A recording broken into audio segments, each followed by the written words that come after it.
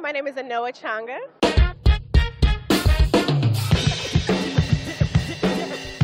The Way with Anoa.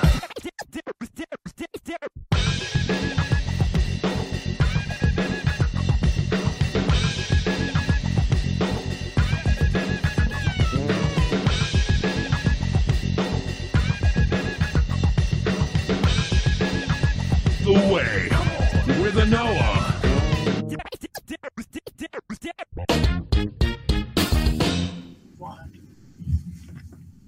Happy New Year! Yay! Thank you so much for joining me on this edition of The Way with Noah. Welcome to 2017. Welcome to the other side, right? Here we are. Thank you to everyone who has been liking, subscribing, everyone who comes over from Ben's channel and checks in. Those of you who have found my channel and check in and watch there as well. If you happen to see the stream live on Facebook, because we're doing that now too, so much going on here with Progressive Army. So thank you. Thank you guys for liking, subscribing, sharing videos, commenting, engaging. Shout out to folks on Twitter and on Facebook who regularly engage and stuff. And shout out to the patrons. Yo, y'all are like starting me to get me up to like real level status here. Appreciate you so much. Pretty soon I'll be able to break my producer off something monthly once we finish paying all the different monthly fees and upgrading equipment and things like that. But you guys are awesome. So I had 3 new patrons this week that I just want to shout out, because I think the last ones I shouted out last week were Natalie and Katie, and I think it was Sarah and a couple other people. So thank you everybody from last week's batch. This past week we had Rachel W., James, and Max. Max is such a good name. I have a Max in my life. He's awesome. He's 13. He thinks he knows everything, but but it's all good. Happy New Year. Yeah. So one of the things I was just thinking about, like going into this new year, I know like everyone's like, oh my God, but not everyone. A lot of us have been like 2016 was such a crap year. Oh my God, shitstorm. So much happened, blah, blah, blah. I stumbled upon something over Christmas when I was visiting my mom down in Florida. She was talking to me about doing a 10-year plan.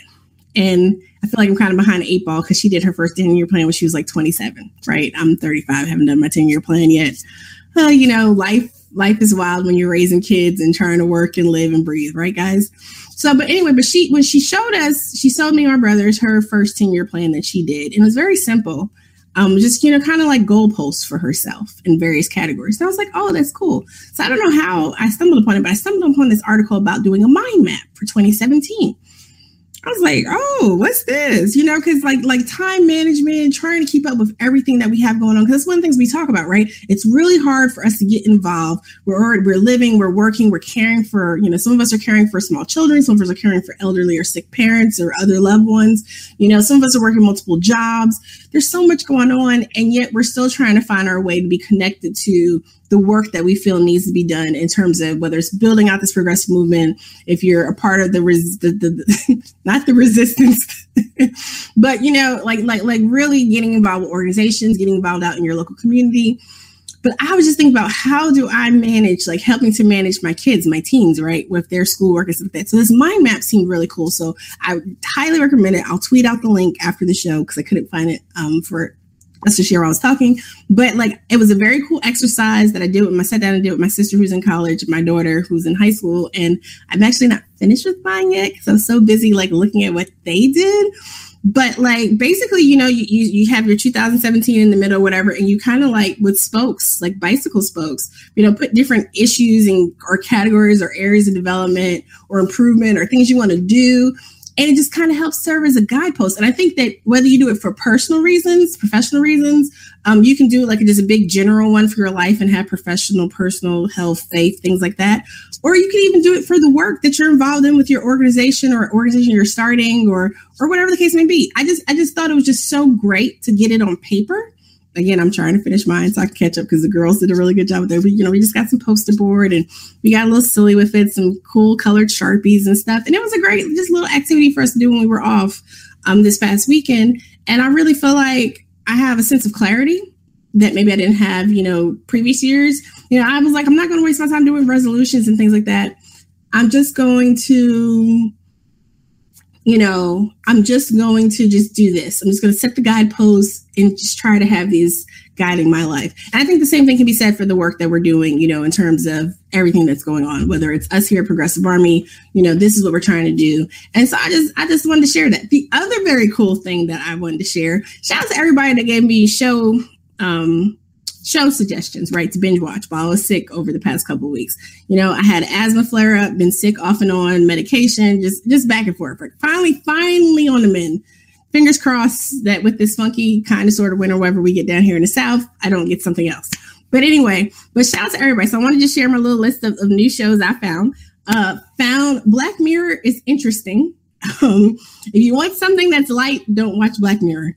But it was very cool. Really good social commentary, I think, overall. And the episodes definitely have you thinking. Some of them are kind of dark. Some of them are kind of like there's some levity there.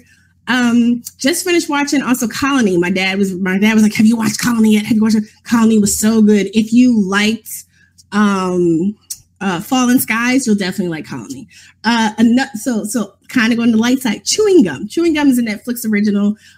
Loved it. British show. Loved it. Season 2 is coming out, I think, next week. And then another show we just watched, and I can't remember the name, it just slipped my mind, but it's about 2 young women who are demon hunters, another British show that's also on Netflix. Just started watching that with my daughter. So a lot of good stuff going on. And we started rewatching Some Girls, which is on Hulu, which was really, really awesome. You probably can find everything digital someplace or whatever. But I just want to share this just to kind of keep it light, because they're really, it's okay to unwind. It's okay to decompress. It's okay to take a step back and say, I'm just going to sit here. It's so rare when we actually have those moments to do so. So relish them when you can. Now to kind of the real stuff that's been going on, right? Like, we have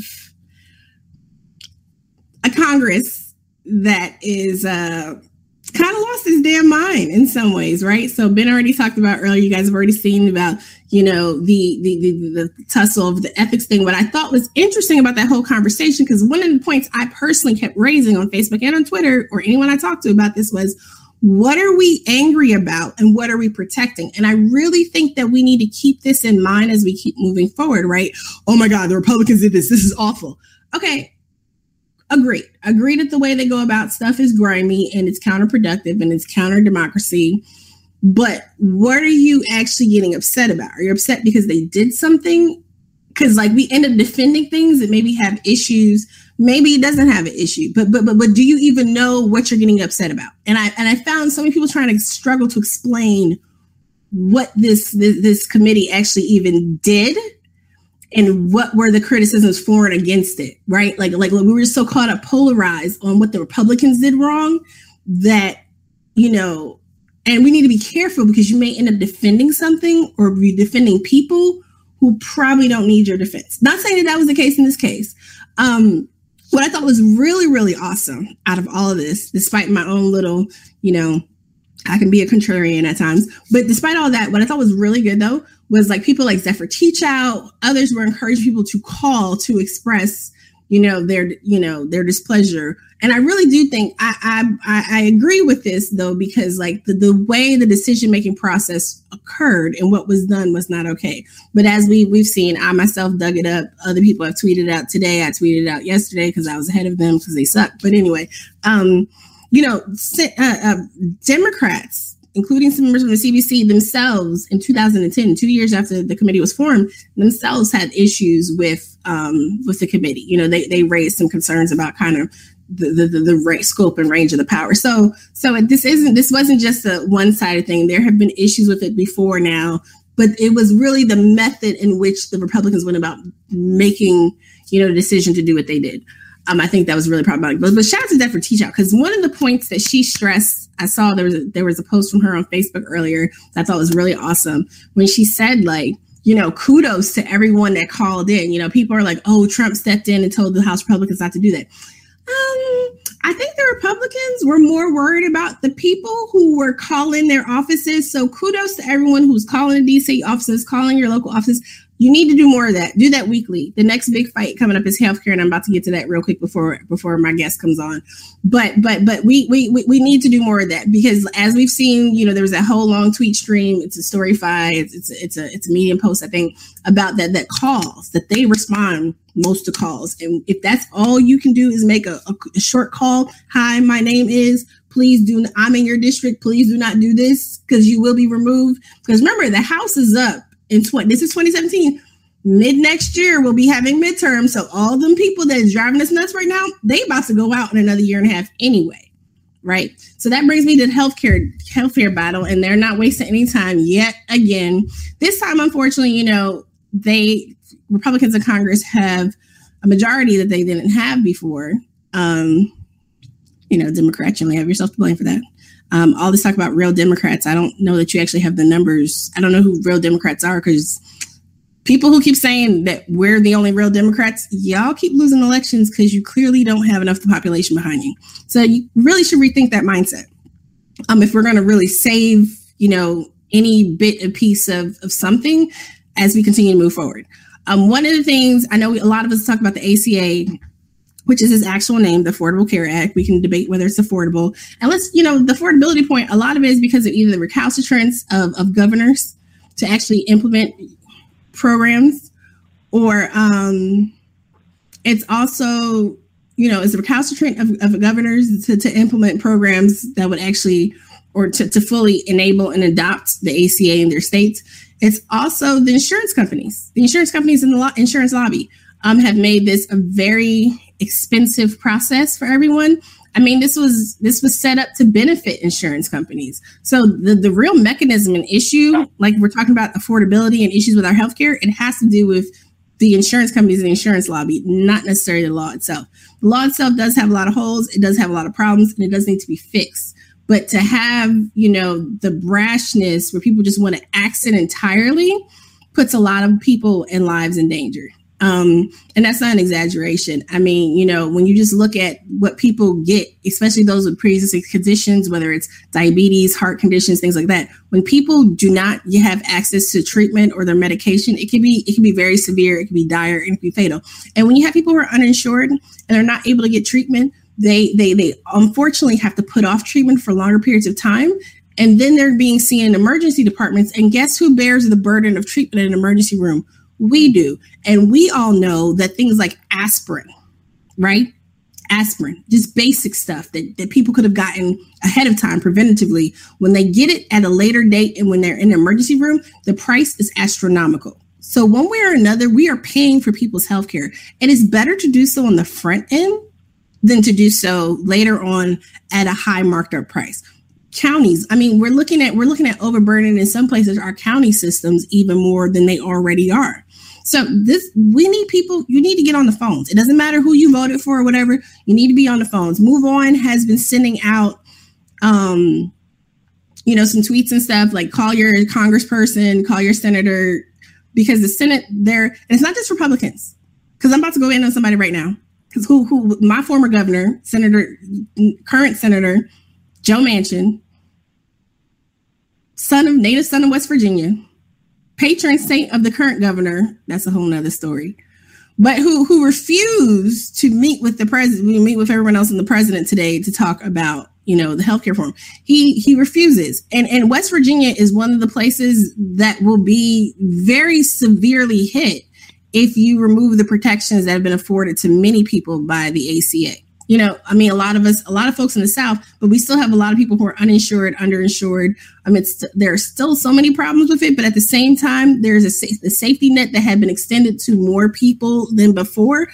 They're threatening to take it away. And when you have places like your Kentuckys, your West Virginias, places that actually, where people really rely on that extra government assistance because economic opportunity and potential has been so heavily degraded by corporatists, whether they're Democrat or Republican, and don't get it twisted. I had one of my friends post earlier that she was so disappointed in Joe Manchin, she'd never vote for him again. I said, dude, where you been at? He been doing this. Like, people are paying attention now, that people are hyper focused and aware now because of the Trump effect. But a lot of the stuff has already been happening. And someone like a Joe Manchin, who has already been aligned with corporate interests over people, over their well-being, over the people that he's supposed to serve, that's been since before he even became a senator. Like, that man will line up where the money is. And the money for him, with the industries that he aligns with, that he's a Democrat in name only. Y'all go check out my interview I did back before the general election, just like a day or two before, is with Charlotte, not Pruitt. I'm sorry. I went to school with someone named Pruitt. Charlotte Pritt. I'm getting ready to, I'm wrapping this up because I'm going to cut this and I'll probably finish it later on because I'm about to bring on my guest. But Charlotte Pritt, you know, she was the last person to successfully defeat Joe Manchin in the state of West Virginia. Why? Because the state of West Virginia, the Democrats, this is why I left the Democratic Party in 2010, around there, because it's Democrats as a party in West Virginia are so freaking corrupt. They are Republicans, and the Republicans are some other like crazy far right, whatever. And so we cannot be surprised when people like Joe Manchin make these decisions against the betterment of people. Like, that's such an impoverished state, and you want to plunge people and plunge medical systems into dire needs. There are doctors actually begging Republican senators and congressmen to not do this. Why? Because doctors know, they see it every day. So think about it. You know, there are so many different actions going on, and I'm going to start tweeting out on a regular basis, like what we all can be doing. So I'm going to shift gears real quick because I'm going to try, and what I'll probably do is just do a little short clip for everyone to get back to the rest of the healthcare thing, because the healthcare thing, I didn't even realize how much time that would take. But I want to bring on my guest tonight, Leslie. You probably have seen, not probably, I'm sure you've seen Leslie. Leslie was a Bernie supporter let me back up for a second. Leslie is a phenom in Florida, right? Political strategist, journalist. She's the head of the Democratic African American Women's Caucus, which endorsed Bernie in the primary. And she is someone that I admire and have had a chance to talk to, but have not actually had a chance to talk to on air. So I'm really excited to get a chance to talk to her. I'm really excited for you guys to get to hear her, but I know you've heard her before because Leslie, during the general election, set, you know, the talking heads world on fire when she, you know, proclaimed that Florida was not going to be a lock for the Clinton campaign, particularly in terms of the lack in their Black outreach. So I don't know if you guys remember some of those interviews. There was a very powerful and well-spoken, articulate, awesome, badass Black woman that was really telling it like it is about what was happening on the ground in Florida. And a lot of people were not happy about that. And so she has not stopped telling it like it is, as we're now, you know, in days away from the Florida Democratic chair vote. So I'm excited to bring on my sis, Leslie. How are you? I'm good. How are you? I'm sitting here trying to figure out who is that person you're describing. I'm like, wow, I want to meet her. Well, I mean, you are her. Like I told you, like you are phenomenal. I love the writing you're doing, you know, and all your work and encouragement in trying to make sure that not just Black voices are heard or Black women's voices are heard, but that the voice of the people are being heard, you know, at the state and local level in Florida. You know, Florida has been such an important state for, you know, when we talk about the vote at the national level, but really looking at what you're doing on a state and local level is powerful. And I appreciate you so much for everything that you're doing. Well, first of all, thank you for having me on. I appreciate everything that you do because you're phenomenal yourself. I am a firm believer that when Black women succeed, we all succeed. And I know you've heard that before, but I live that. We have a history of taking care of everybody, sometimes most times before we so. And, you know, when I started the Democratic African American Women's Caucus, it's time for Black women to have a stronger voice, particularly here in Florida. You know, for what we bring to the table as far as votes, because, you know, in 08 and 12, President Obama wouldn't be where he is if it were not for Black women. And you can say that for a lot of politicians. I mean, Terry exactly. in Virginia, you know, he became the governor of Virginia because of Black women. And you hear that all over the place. Yet I don't think that they're appreciated for what we bring to the table. So I speak up. As you pointed out, I'm very outspoken. During Clinton's campaign, I said that her campaign was not doing the outreach that it needed to do in Black communities. And while most Democrats were on that bandwagon, and trust and believe, at the end of the day, I did vote for Hillary Clinton, but I wanted it to be known that as far as our community, what needed to be done was not happening. And you're right, people were in an uproar about the fact that I went on national television and national radio to talk about what was not being done. And I said she was going to lose Florida, and guess what happened? I know she lost Florida, didn't she?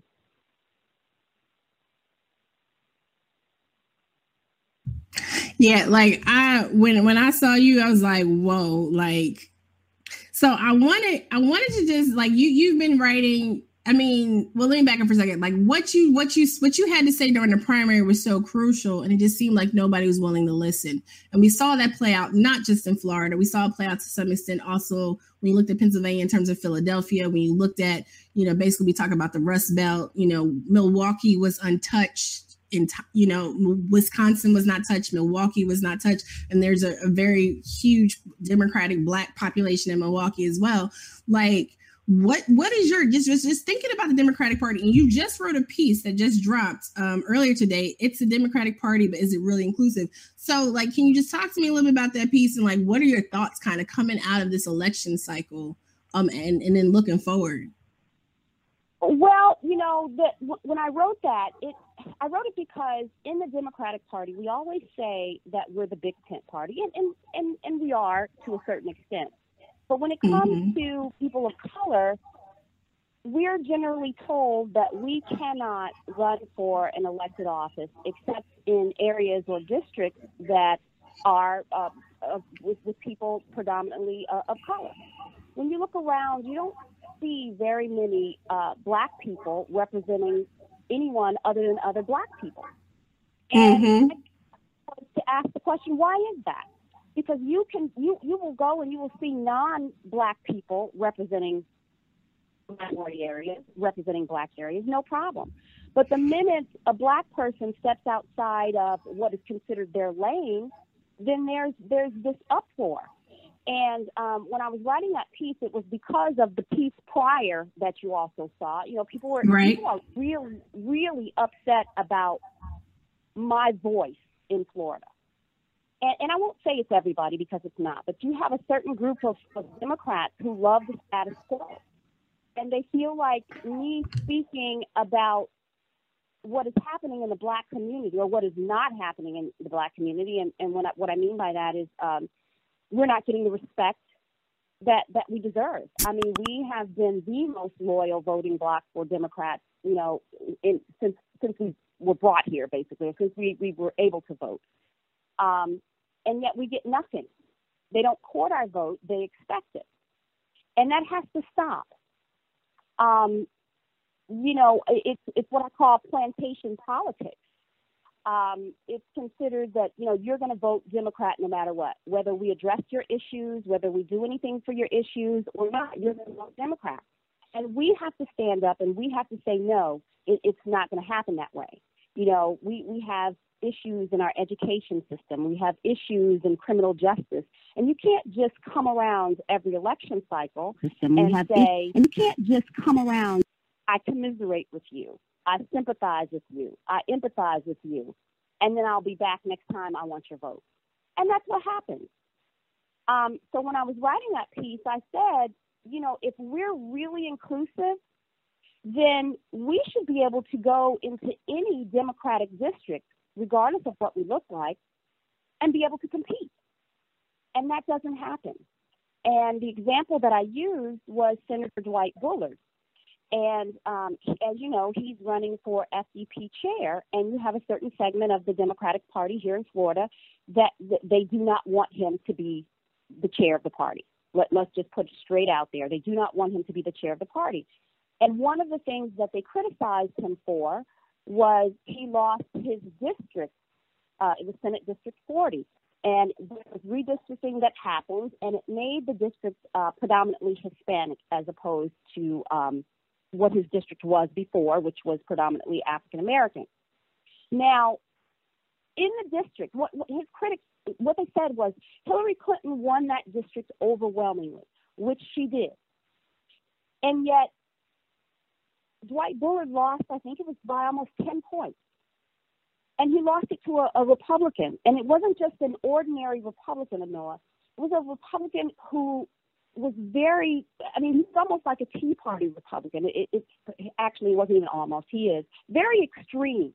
So you cannot tell me that the voters in this Democratic district identified with this extreme right-wing Republican more so than this Democrat who has fought for every issue that Democrats say that they hold near and dear.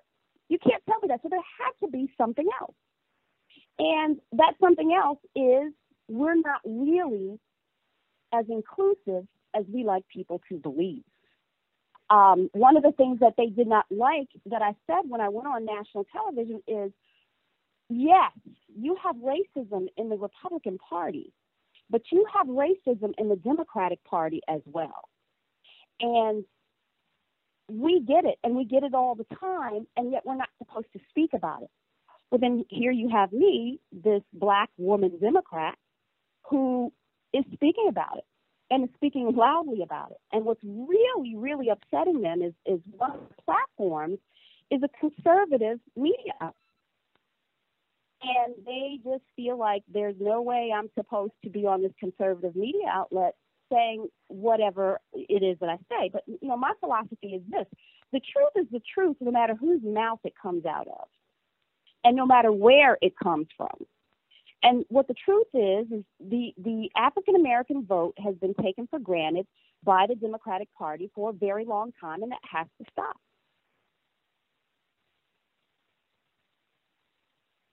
Yep, absolutely. I absolutely agree. I know we talked, and I think that goes back into the piece you wrote right before New Year's.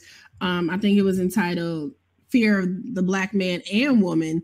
And it's like, you know, I know a lot of people are like, well, why you gotta talk about race or why you gotta get into that? But no, for real, like there's a real serious issue, like you said, within the Democratic Party, and it's like we're good enough to turn out the vote. We're good enough to be those super volunteers. Stress on the word volunteer because folks don't try to pay us for our work and our time involved and stuff.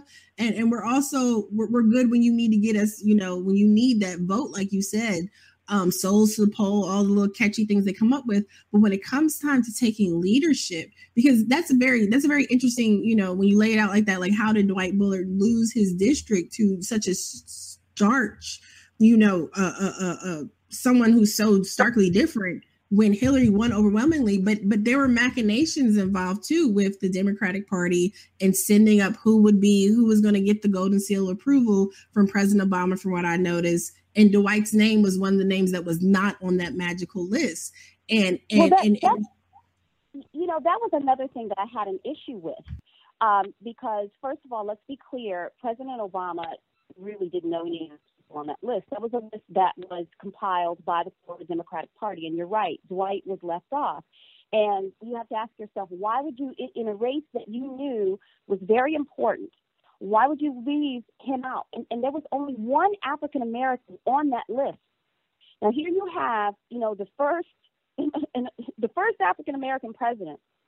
And when it came to technology, of candidates to endorse, and you have one African American or Black candidate on that list. There was a problem with that. And, you know, just to give you a little background, the party, people in the party wanted Dwight to move out of his district. And to his credit, he said, you know, I'm here to represent people. They don't have to be Black, brown, white, purple, or whatever. I'm here to represent people. And the party didn't see it that way. They wanted someone else to represent that district. And because of that, you know, they did not give him the support that they should have given him. But to go back to what my piece said, you know, I said instead of Dwight being the person that's criticized, it's those Democrats, in my opinion, that should be criticized. You pushed aside what you believe in. because you didn't want this particular man to represent you. What does that say about our party? What does that say about us? Does it say that we're really as inclusive as we want people to believe? No, it doesn't. And, you know, I've been raised to clean my own house before I clean somebody else's.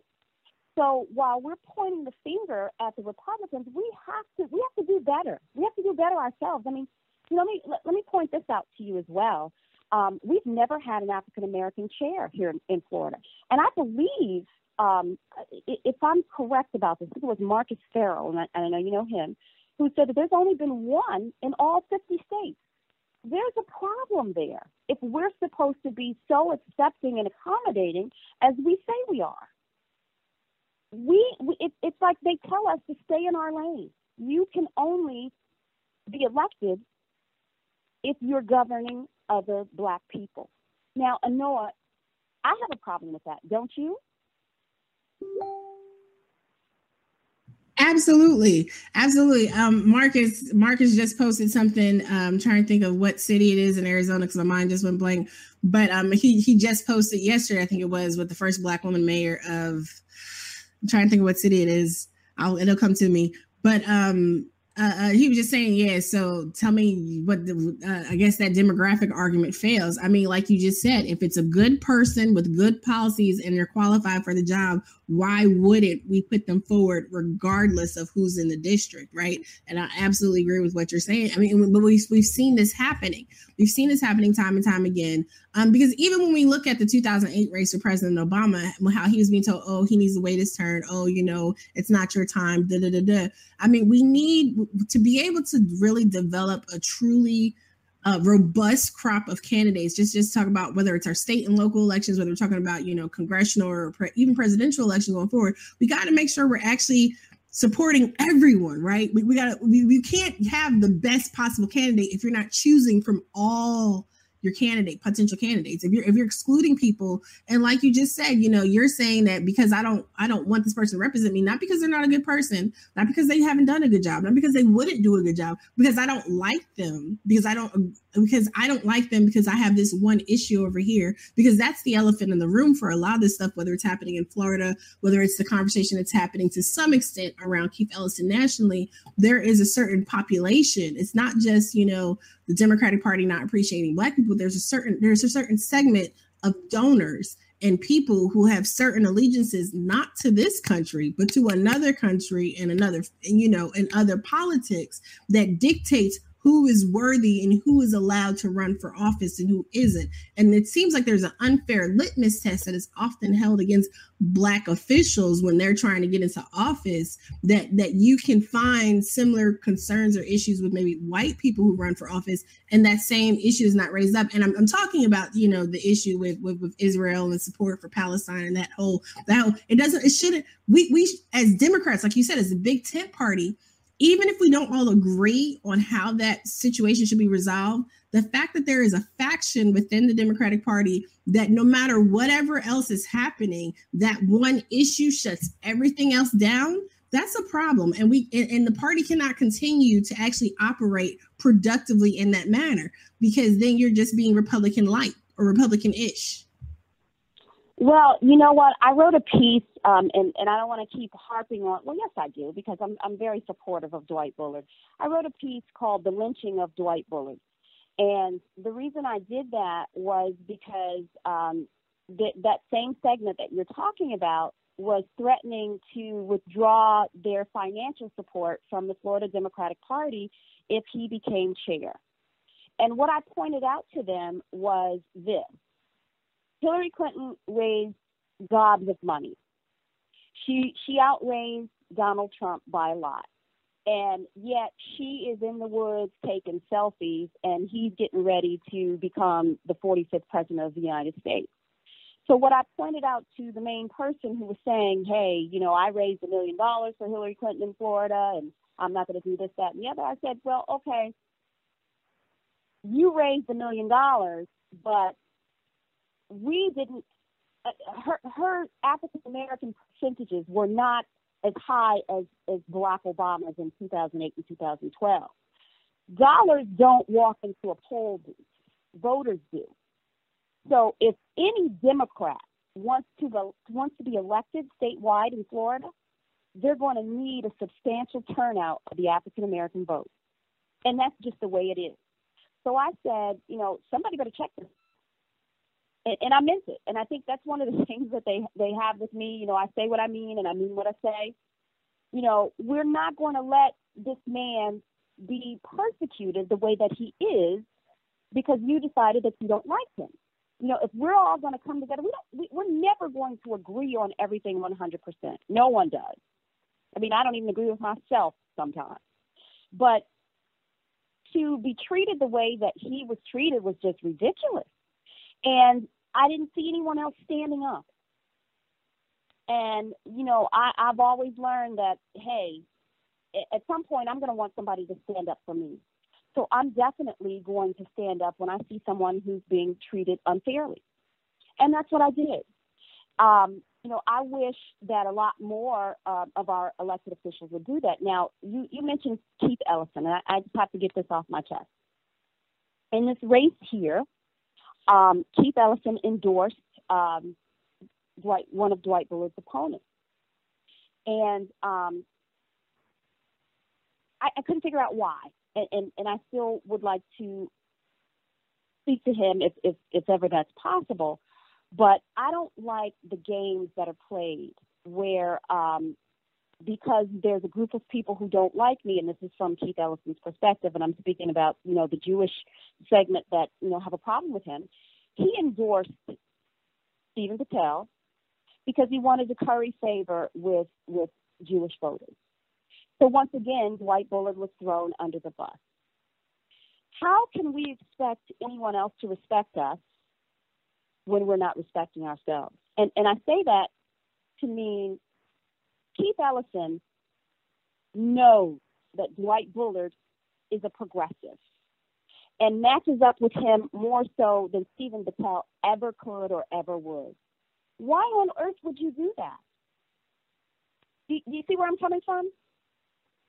So if we're not going to stand up for what's right, how can we expect anybody else to do it?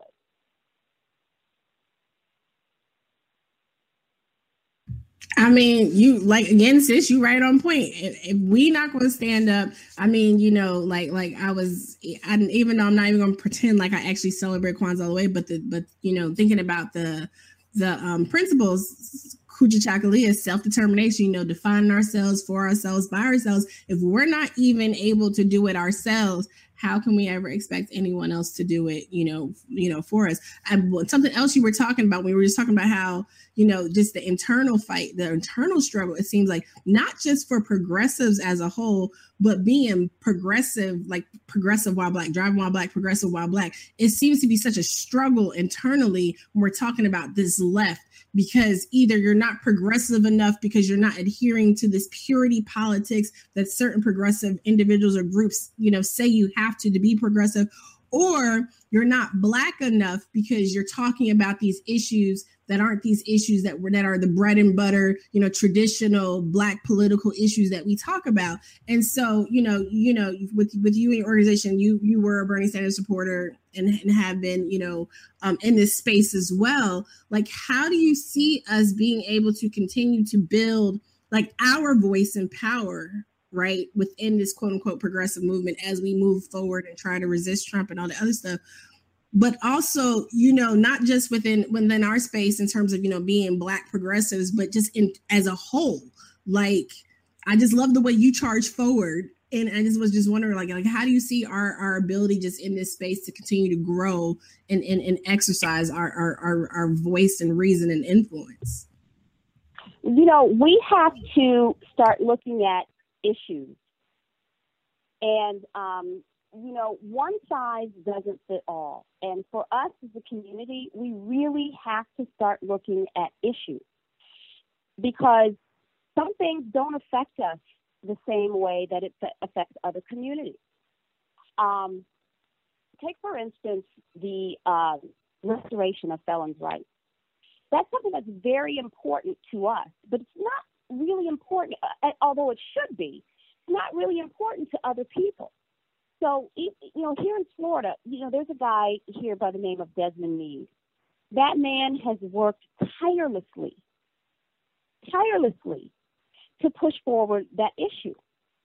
And, I've sat and I've watched it, and he does not get the same type of support for that from the Democratic Party as other groups and their issues. So, for Black people, we have to start looking at our issues more than the party. And I know that sounds bad to some people, but we have to start saying to these elected officials, if you are not going to address my issue, the issue that is important to me, you're not going to get my vote. We have to stop giving our votes for nothing. I mean, you see these people courting, other people's votes, and because we have, and I have to say this, we are guilty of allowing this to happen. Because we typically vote, 97, 98% Democrat, no matter what. We're guilty of this too. We've allowed them to take our votes for granted. But we have to start saying, we have to start insisting to all elected officials, whether they're Black, white, purple, green, whatever. You have to address our issues and stop just saying, oh, it's a Democrat, so I'm going to vote for that Democrat. Well, you know what? You got to make sure that Democrat is taking care of your community and not just coming around and saying, hey, how are you? It's election time. I'm a Democrat. Vote for me. Well, if that Democrat isn't doing anything to better your community and to help you with your issues, then do not give that Democrat your vote. It's as simple as that. That's what I say, and that's why they don't want to hear me. Or they don't want anyone else to hear me, because it's time out for just giving our votes for nothing. I mean, even with elected officials, let's step away from that for a second. Let's look at political consultants. Do you realize how many Black political consultants the Democratic Party utilizes, even to get out the vote in Black communities? You realize how poorly the Democratic Party does by Black political consultants?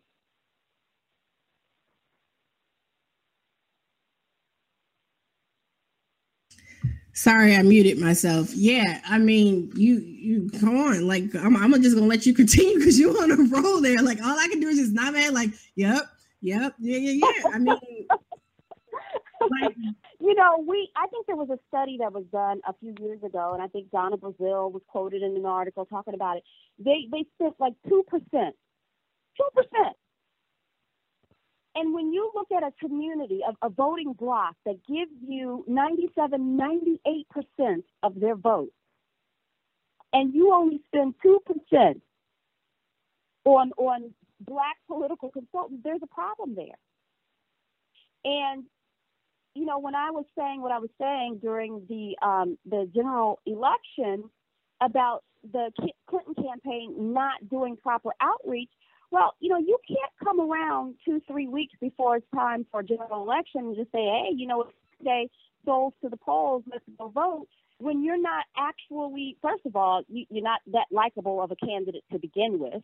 Let's just keep it real. I mean, she wanted to use these surrogates for Black people to just say, okay, Barack Obama says to vote for you, Michelle Obama says to vote for you, so we're going to vote. Well, you know what? It doesn't work that way anymore. Because, we remembered some of the things that Barack and Michelle Obama said about her in 2008. So, that part didn't work. And what I was saying was she needed to get into the community and really plead her case because we were not feeling her. We were not feeling her. And that wasn't done. And I know that with the consultants that were hired, it was a money issue. They weren't getting the money that they got from the ad buys. They wouldn't have gotten that from actually getting into the Black communities and really trying to get Black people to feel Hillary Clinton. I mean, people were saying, hey, I'm going to vote, but I'm not going to vote for president because I don't want Hillary or Donald. And instead of trying to actually do something, she had in Liberty City in near Miami, they had Pusha T come. First of all, he didn't even perform. All he did was introduce Tim Kaine. Yet J-Lo performed in Miami. Now, Isn't something wrong with that? Yeah, like well, that was something we were talking about too. I think Pharrell did a get out the vote something in North Carolina. One of my cousins said in pajama pants. Did not I think he showed up and was like, get out the vote, and they were upset because they were like, he didn't even have the nerve to put on real pants to talk to us. You know what? When they saw that they were really in trouble, and then in Ohio brought out Beyonce and I said, let me tell you what's going to happen. People are going to go to that concert. They're going to have a funky good time and then go home. And guess what? She lost Ohio, didn't she? I mean, and let's talk about the fact that she didn't even go to Wisconsin. And I was told that, it was the same type of situation in Philadelphia. They were not engaging the community because they just assumed that Black people were just going to vote for her just because. And we have to stop allowing our votes to be taken for granted like that. That's just the bottom line. We have to do that. And we have to start speaking up and start speaking out. What the things that I say and know it, they're not new. And I'm not the first one to have said it.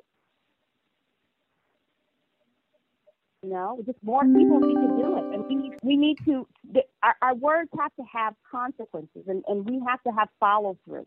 And I always say that too. I love the 60s and the civil rights movements back then because they had follow through. And that's what we have to have nowadays. I mean, I see a lack of follow through, Yeah, I absolutely agree. And you're right. We do have to speak up. We have to continue not just sharing our stories and our experiences, but actually helping to use our voices to drive and move work forward to get people engaged. That's why I do appreciate the writing that you're doing. I know you get some flack from some other, what they say, legacy journalists, the code language they're using down there about you. Yeah. But you're bringing a perspective that isn't really being shared anywhere else, at least in the Sunshine State and possibly, in certain other pockets of the South. I just, as we only have a few minutes left or whatever, as we're wrapping up, I just want to just kind of thinking about, with where do you think like going forward? Where should we be focusing? I absolutely agree with you about we need to be on issue. We need to be issue driven, issue focused. How do we, start building out these conversations in this movement and really getting people to change the narrative moving forward? Well, with shows like yours, because I'm sure you have a huge audience that's listening. We just have to, it's a communication thing. I mean, different organizations like my Democratic African American Women Caucus, you guys, and you're starting Impact. It's the more educated we are about the situation, the more that we can change things. I mean, right now you have a lot of people who are apathetic. So organizations that get into the community and that say, hey, we can make a difference because we can. I think, electing Dwight Buller's Florida Democratic Party chair will be a huge step, not just for Florida, but for the entire country. Because I think it's going to show that, electing President Obama was not a fluke, that, there is hope for the Democratic Party. I just think that we have to continue doing what we're all doing because, we can't allow the status quo to remain. And we're gonna run into a lot of people who want to maintain their power base, things the way that they are, and we just have to keep doing what we're doing.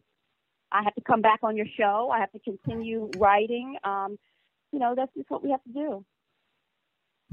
Absolutely. Definitely continue writing. Definitely come back on the show. You're more than welcome to come back anytime. And then also, I do a podcast, so we can podcast, we can do anything. We don't have to just be confined to Wednesday right now, 8 p.m. live. Cause my podcast, my little growing podcast is on iTunes and stuff too. So we can do whatever. I absolutely appreciate you taking the time because I do know that you're making moves. What's next with Democratic African American Women's Caucus? What are you guys working on locally? Well, we actually do candidate training sessions. Okay. And right now we're working. Right now we actually did one. We had Nina Turner, we had Lena Taylor, We had Billy Gary. We're working on our next one, and we're putting together the list of people that we're going to have down.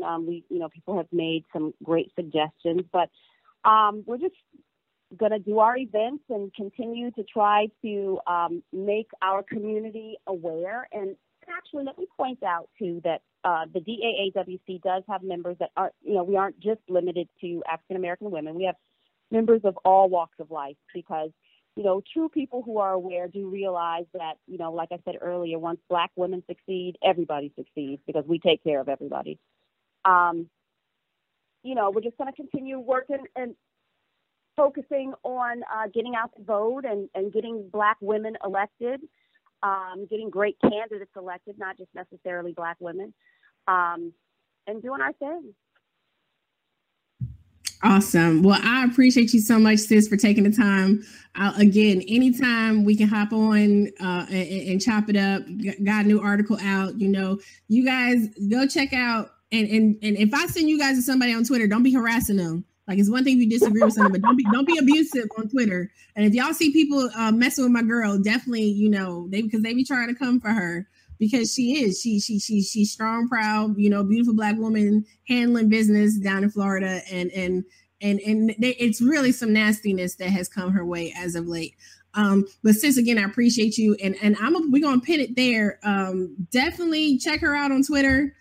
I have your tweets. I have your Twitter. Women on the Move 1. Women on the Move 1 on Twitter. This is Way with Noah. Appreciate all the Patreons. If you're feeling in a given mood, you got $1, got a $2, because I'm about to start new Patreon only content like Ben does. Tea time with Nunu. You guys can join me for a little bit of tea. I'm getting ready to get out of here because Ben is getting ready to come behind me. But I just want to say, Leslie gave us a lot to think about, and definitely we need to be focused on the issues. We need to be issue driven, and we actually need to be at the local level, working in the community, talking with people, building and listening, not just to respond, listening to understand and listening to build, right? That's what we need to be doing. We're going to start, collecting information, sharing information about things that are going on as best we can with you. Check out Occupy Inauguration. Oh yeah, that's right. Progressive Army. We're trying to deploy the Progressive Army at the inauguration for to cover the resistance live. And we have a GoFundMe set up to try.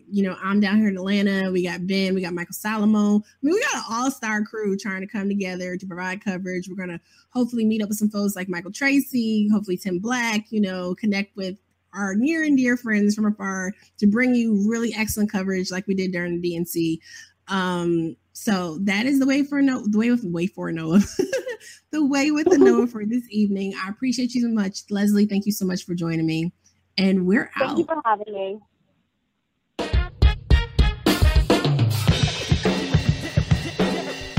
The Way.